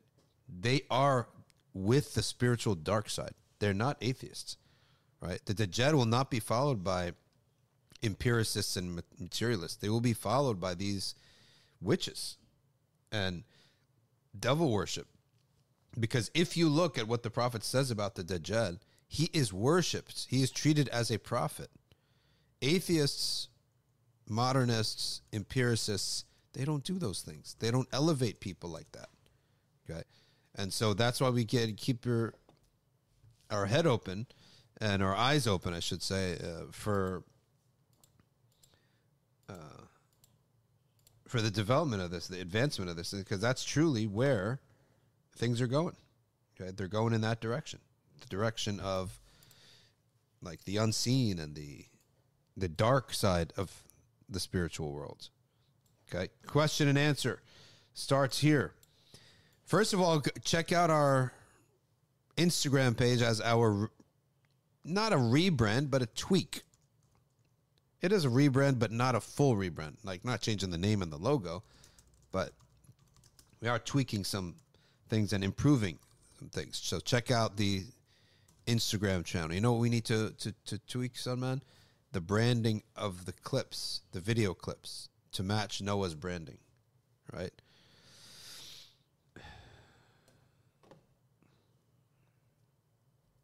How should Muslims in India deal with sectarianism and Shia Sunni while they are both under oppression from the BJP? I really cannot tell you. I think that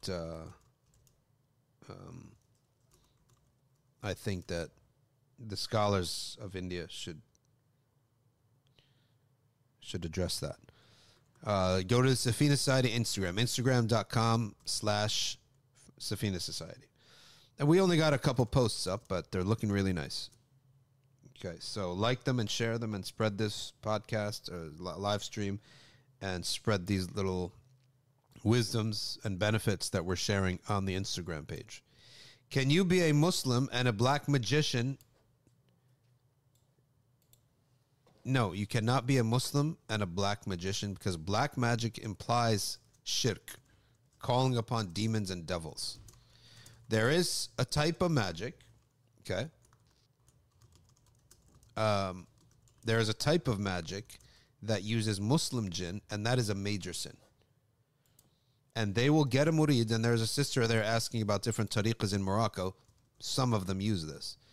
They use a book, and they get Muslim jinn to make you obsessed with the sheikh and to show you what may look like a miracle, such as the name of Allah or lights flying around, and that it'll happen the first time you start doing the dhikr from that sheikh, right?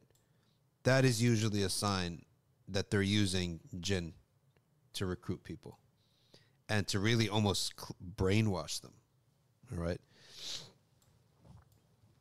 And so you have to be careful. What are the telltale signs of that? An obsession with the sheikh that goes from 0 to 60. Within 2-3 weeks, this person has no life except the sheikh. Within a month or so, he's sold his house, he's sold his business, he's changed his life around, and he's marrying someone because the sheikh said to him to do so. This is all a sign that this sheikh is doing something funny. That's not the normal way of Islamic tarbiyah, prophetic tarbiyah. Prophetic tarbiyah and having a sheikh, yes, that's all fine and good. But how? What are the signs of that? The right way and the true sign of something is that it's slow, steady, and it never strips you of your agency, divides you from your family, and people should not ever accuse you of being someone obsessed with the sheikh. People love their sheikh so much, that's nothing wrong with that.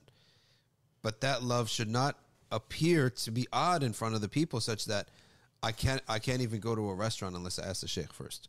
I'm gonna leave my job because the sheikh said so.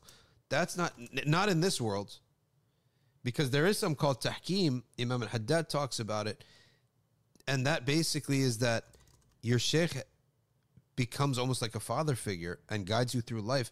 But in that world, it was the old village, and the sheikh is probably your uncle or your distant relative. Everyone trusts everyone in multiple ways, not just in Islam. There are multiple bases for the trust that existed in the world of tahkim. Tahkim meaning that, khalas, you submit yourself. Whatever the sheikh tells you, you do it. But that was a way that was a different world. Okay, in our world today, it just wouldn't be acceptable in our urf that all of a sudden you actually have no mind of your own. All right, so that may be an extreme, but what we're talking about, the use of jinn, is when that's like on steroids, where within 3-4 weeks, all you are is obsessed with the sheikh, and you have a irrational, action. The way you live is now irrational. And you know who could tell you about that? Abdulaziz Suraqa. He could tell you about that. Does Safina Saidi have a TikTok? Says Lam Sikh. Do we have a TikTok? And is it up and running, Salman? It's being worked on. It's being worked on. It's being worked on. What's the ruling on ilm al-huruf? I really don't know about it. The Malikiya don't really go by that. But some of the Shafi'iyya, Sheikh Asrar wrote about it. And it's a knowledge that each letter of the Quran has a certain effect. And so Allah knows best. I don't know anything about it, except that Sheikh Asrar has a video on it. But I know that the Malikiya dismiss it. I think it was, I don't want to say Qarafi, but I did see some quotes of Malikis just dismissing it. Ilm al-huruf has to do with, it has to do with that, and it ends up that they make these charts. So, how do you teach youth and kids aqeedah when they are still in fitrah and have no doubts? You don't need to teach that technical kalami aqeedah. You need to teach the attributes of Allah. Ar-Razzaq. Okay. The one who is the immense vastness of Allah's creation, that there is no end to it. There's no end to His generosity, I should say. Of course, the creation will always have an end, but there's no end to His generosity. You teach the attributes that Allah knows and we don't know. That Allah's knowledge, its superiority over ours. Allah's control of all things. Good things happen, bad things happen. Allah's in control of all this as a test for us. Okay. So you teach that side of Aqeedah, or you teach the description of the Akhirah, or the description of angels, or the biographies of prophets. What's so funny? All that is Aqeedah. Should we get Muhammad Hijab on the program, everybody? Yes or no? So let's invite him then, inshallah. Okay. How does Safina Saidi plan on growing their social media presence, says Bully McGuire. Well, we got the man right there, Salman. And there is now a team that we need to actually, we are going to get going, inshallah ta'ala, with from Instagram to YouTube to TikTok to all these other things. Okay. What about some activities to do in class with 8 to 13-year-olds, fun and also educational? One of the best things that we did was that give a class and play Kahoot. You guys remember that from COVID times? Kids, you learn a lot from Kahoot too. Like last Eid party, we had a Kahoot for the community. And it was everything related to Hajj. And right after every answer, the host gave a little blurb on what's the correct answer and why. Right? So these quiz games are the best. Okay. Some dude did an aura reading for me and told me about chakras. Is it haram? It can't say it's haram, but it's pseudoscience. Pseudoscience is something that it can't truly objectively be said to be true, right? Unlike someone says, hey, your blood pressure's high, right? That's a fact. But anyone tells you your personality type is this, all right, that's just your observation. Maybe it's true, maybe it's not. Chakras, auras, these things are just like unseen to us, cannot be empirically proven as a science, are not transmitted from a religious source. So what is the source of their certainty in that, right? What's the source of certainty? You know, the people who fail in life, personally speaking, they fail in life in anything objective. They fail at attaining any objective measure, right, of anything, like pass an exam, get good numbers on something, or make sales. Objective measures is not just examinations. Make sales, start a business and make money, right? Produce a product for the people that the people would be happy to use, or a service for people. When they fail at all that, they go to this world that does not have a set right and wrong, right? And this to me is one of them. There's not a clear right or wrong. It's just a pure belief. Am I right or wrong about that, Sama? What do you think? About The people who the people who fail at anything objective in life, like buying and selling, it's objective. I bought and I sold. I made money, or passing an exam, IT certification, or whatever, then get a job. Like people who fail at that objective stuff in life, they tend to then have to turn to something that's not objective, where they can never be wrong. Auras and chakras, it's just about belief and your spin and your charisma in convincing somebody that that's the case, right? That's my take on these aura and chakra people.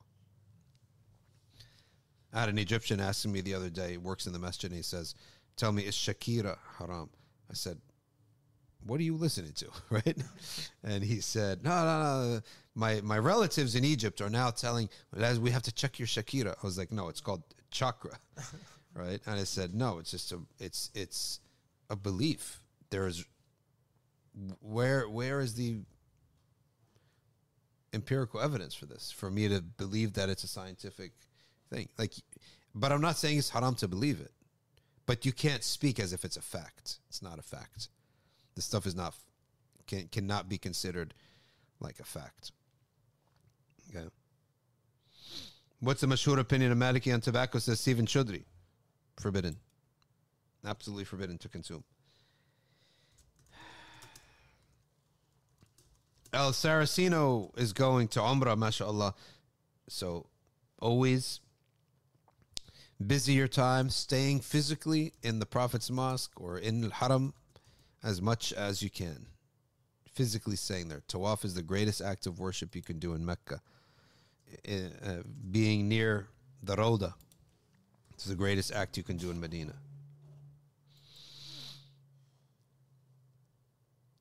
Question.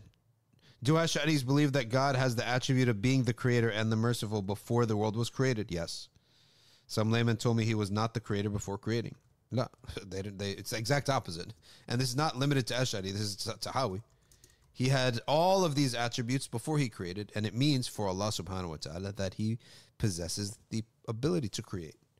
Whereas, unlike us humans, you're only an artist after you produce art. Okay, you're only a chef after you get hired at a restaurant and cook. You're only a winner after you win something. But with Allah subhanahu wa ta'ala, his attributes are intrinsic to him, they're not attributed to him after an event. Should have the layman Ash'aris join ArcView. Layman Ash'aris, come take Sheikh Murad's class on ArcView Basic. Okay. Sign up to arcview.org. Very soon, we're going to have a revamp and a really beautiful website for arcview.org that's going to explain the 4 tracks that we're doing.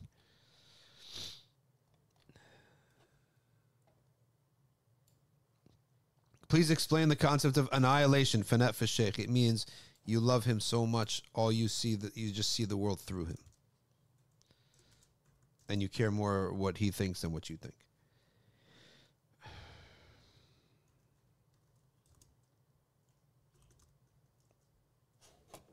Cat Muslim wants the old crew back. Ilyas, Naz, Mu'een. Yeah, we can do one, inshallah. What do they do in khalwa? Niqabi is asking. Khalwa, you can do khalwa, by the way, but in small dosages, such as just 20 minutes, 30 minutes, 40 minutes a day. And you'll see a great result. And that is to sit with no distraction and simply remember Allah subhanahu wa ta'ala. And some say that you can increase all this by listening to the Quran on your headphones, by looking at the name of Allah or the Kaaba or the Masjid al-Nabawi, or by doing dhikr. Okay. Of course, if you listen to the Quran, you just listen to the Quran. You don't listen to Quran and do dhikr. Or you can listen to different adhkar on headphones and and follow along with it. So khalwa essentially is to close off all the worldly distractions and sit and remember Allah. That's it. But when they used to do khalwa 2, 3, 4 days, we don't do that. because you can actually damage yourself. So you only do 20 minutes a day, 30 minutes a day, 40 minutes a day, an hour a day, right? And that's a lot.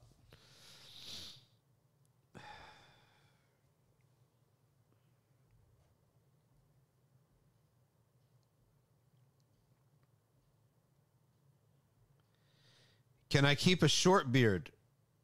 Well, the Hanafi school I heard that the dominant opinion of the Hanafi school, it must be a fist length. There's a Jordanian scholar who argued against that. And the Maliki school, anything that people call a beard is sufficient to have as a beard. But it should not be longer than a fist length. The Maliki do not allow longer than a fist length. Consider that showing off. Does any degree of losing touch with reality deem someone not sane in Islam?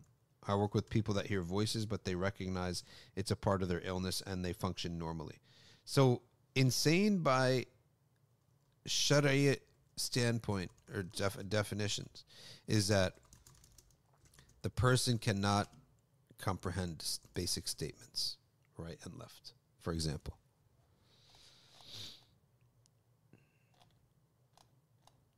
Is Muhammad hijab and his aqidah and how he deals with atheists? I don't know if I know Muhammad hijab, he began as a Salafi, but what his officially, how does he describe his aqidah now? Allah, we can ask him that on the stream. But he debates these atheists very well. Okay.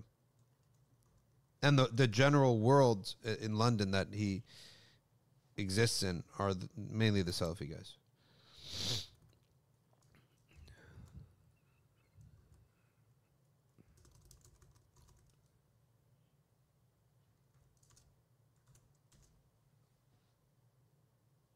If I make istikhara about something and people start telling me to go ahead with the matter, but I feel consumed by uncertainty, what should I do? Continue doing the istikhara and continue acting, like going about doing what you're doing. Istikhara is not to make istikhara and wait for a sign. Istikhara is that I've thought about it, I've made my own decision, I'm doing it. Now I'm praying istikhara, seeking Allah subhanahu wa ta'ala to show me if I'm on the right track. Now, as you keep doing your action, that action, you will get help and ease or hardship and obstacles. If you get hardship and obstacles, that is Allah is telling you you didn't make the right decision. If you do get help and ease, Allah is telling you you did make the right decision. So when we do istikhara, you must make a decision before praying istikhara. Istikhara is not like flipping a coin. No. Allah does not want us to be indecisive. How do I make a decision? Istishara. Ask people. Use your own mind. You are responsible for your actions and your decisions. Should not be left for luck or left trying to leave in. You're running away from responsibility. You're running away from having to make a decision, and that's not acceptable for us, right? You got to think. You got to ask the experts. Ask people. And make a decision yourself. Take responsibility for your action. Then istikhara will confirm if you are right or wrong. And if you are wrong, alhamdulillah, you get so many obstacles that you'll leave off the action. Okay.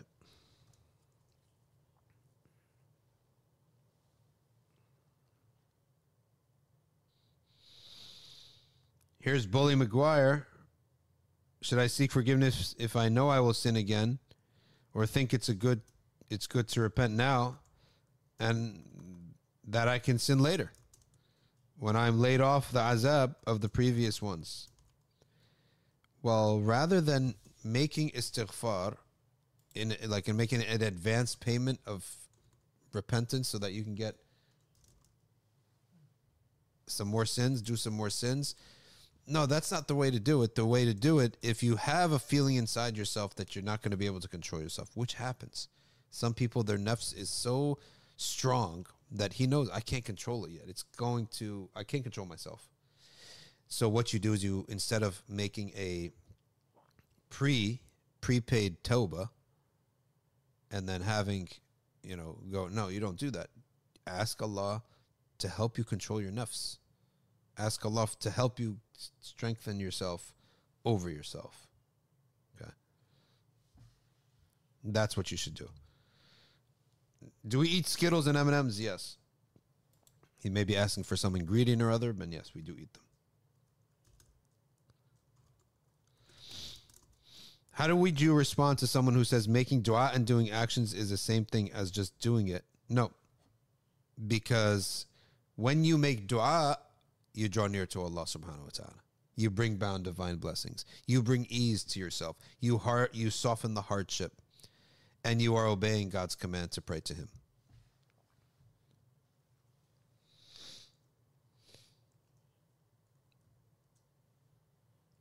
So istikhara should not be that I make istikhara and wait for a dream. I make istikhara and wait for a sign. No.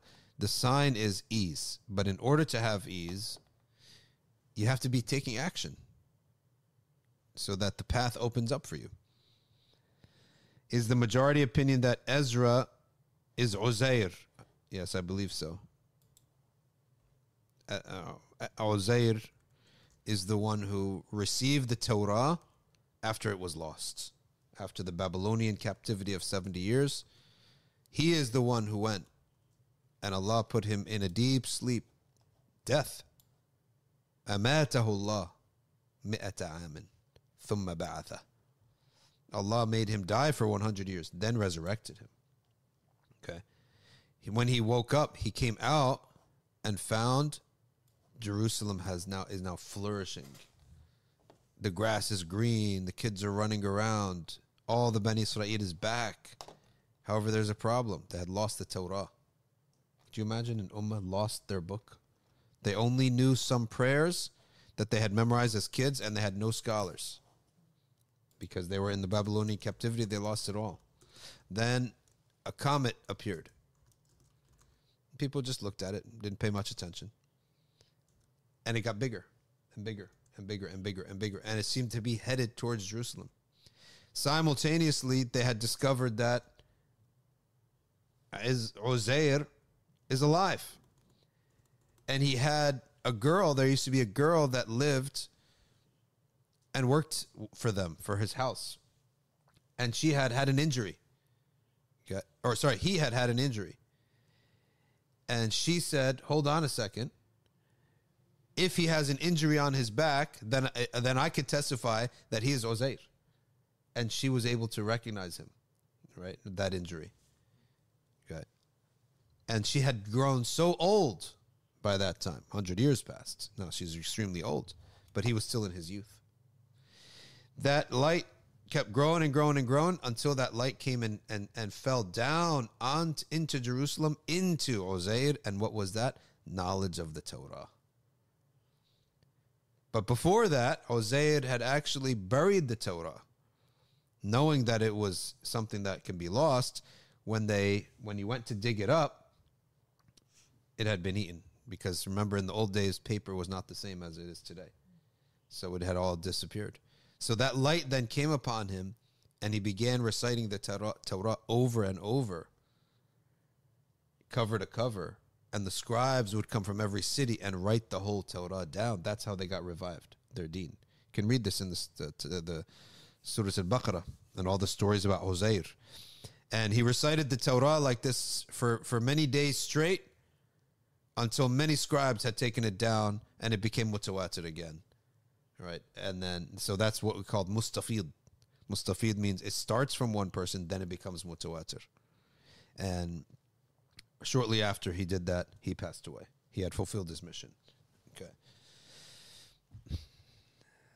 Somebody's asking about the method of qunut in the Maliki madhab. The method of qunut in the Maliki madhab is that in the second rak'ah, after the surah, we remain silent and we do qunut silently before ruku'ah in the second rak'ah.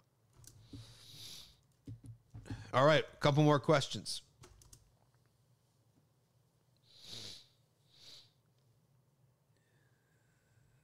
Views of general Ahl Sunnah. And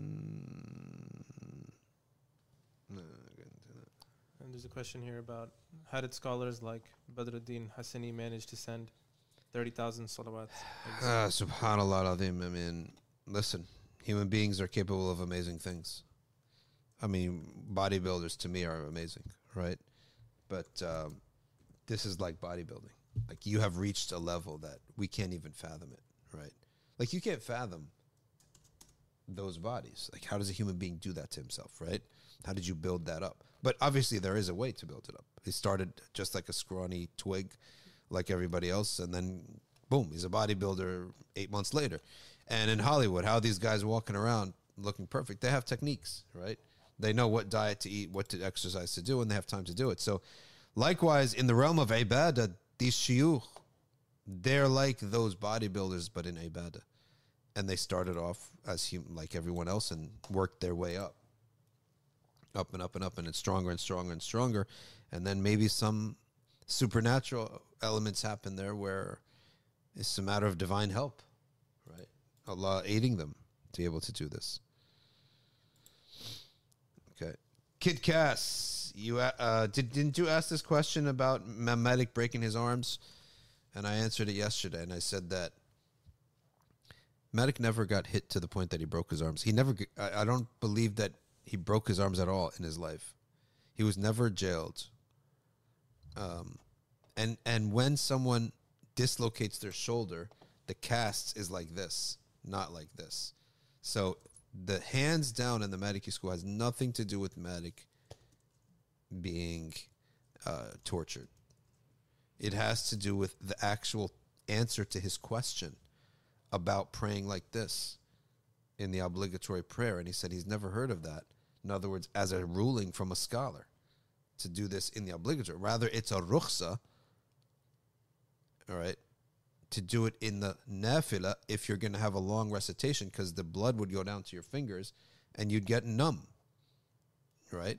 So Malik did not consider that. That's the primary source. And there are many other hadith that you can go to at safinasociety.org/sadl, S-A-D-L.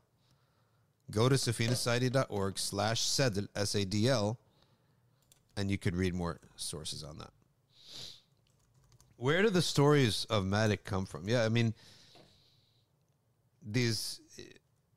Unfortunately, I have to say this, and I don't mean to be sectarian and have to say this, but Salafis, they give themselves authority to speak about these madhabs, and they never lived in those books. They never, probably can't even list you the main resources of the school, the madhab. They're getting it from their shiyukh who got it from somehow, but if you want to talk about a madhab, how about respecting the madhab? Read the madhab from its own sources. And I don't mean to offend any, Salafis who do that, but go to the sources. Don't quote what your shiyukh said about the Hanafi school. How about read the Hanafi books? We consider it in the world of Ahl al-Madhahib an insult to speak about another madhab. Okay. Unless you're going to read directly from their books. And there needs a knowledge of which books to take from. Right? They even say it in the Usul al-Fatwa, if you don't have a sheikh near you and you're going to give rulings and answer questions from books, you have to make sure which book you're reading from. On top of that, we don't really know if you understood or not. So to give fatwa from books by itself requires a modicum of knowledge. And shiyukh may allow you to do so, because they know that you understand the books and which books to go to. Right. So message to those who talk about different madhahib and their rulings and opinions from outside the madhab, not actually even respecting the madhab and reading their own books that are the mu'tamad for these hundreds of thousands of ulama, right? You're only going to make yourself look bad, because everyone in the madhab is going to say, you don't even know what you're talking about. It's like learning about U.S. law from Chinese tabloid newspapers, right? That's not, they're not going to give you an accurate transmission. Just trying to pick an example where people are at odds, and usually American tabloid news. Okay, how about this? Let's get Chinese news about China from an American tabloid newspaper like the New York Post. Or even from the New York Times. Even the New York Times is going to give you a slant. Guaranteed. We just saw the Atlantic Monthly, how ridiculous the slant was. So slanted, he's back the other side, right? Such a slant, that's absurd. So you can't go to other sources to learn about, especially when we know that they have an agenda.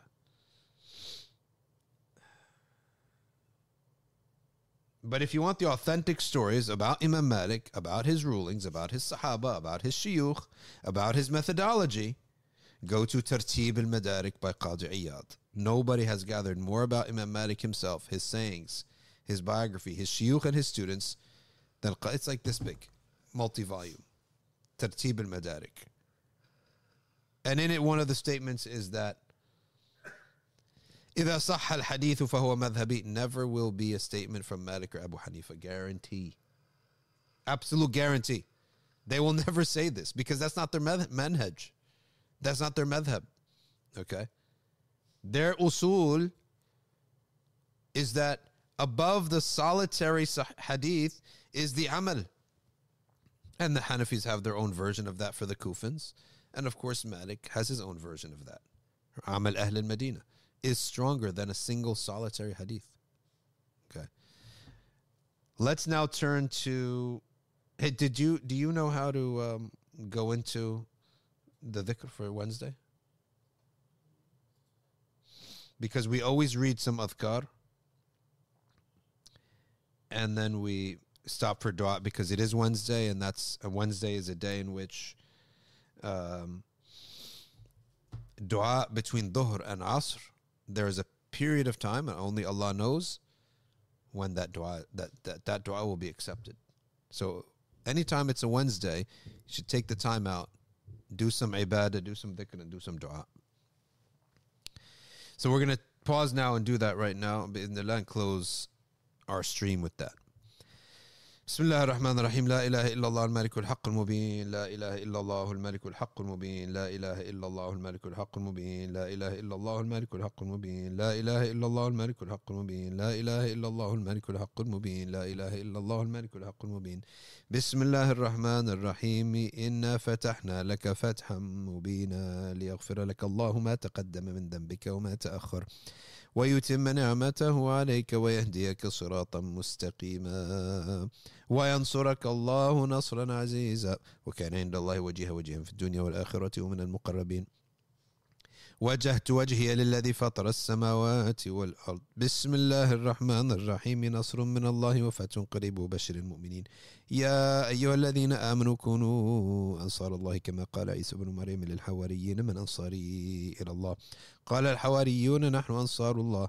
الله لا إله إلا هو الحي القيوم لا تأخذه سنة ولا نوم له ما في السماوات وما في الأرض من ذا الذي يشفع عنده إلا بإذنه يعلم ما بين أيديهم وما خلفهم ولا يحيطون بشيء من علمه إلا بما شاء وسع كرسيه السماوات والأرض ولا يؤوده حفظهما وهو العلي العظيم. بسم الله الرحمن الرحيم. لو أنزلنا هذا القرآن على جبل لرأيته خاشعا متصدعا من خشية الله وتلك الأمثال نضربها للناس لعلهم يتفكرون. هو الله الذي لا إله إلا هو عالم الغيب والشهادة هو الرحمن الرحيم. هو الله الذي لا إله إلا هو الملك القدوس السلام المؤمن المهيمن العزيز الجبار المتكبر سبحان الله عما يشركون. هو الله الخالق البارئ المصور له الأسماء الحسنى يسبح له ما في السماوات والأرض وهو العزيز الحكيم.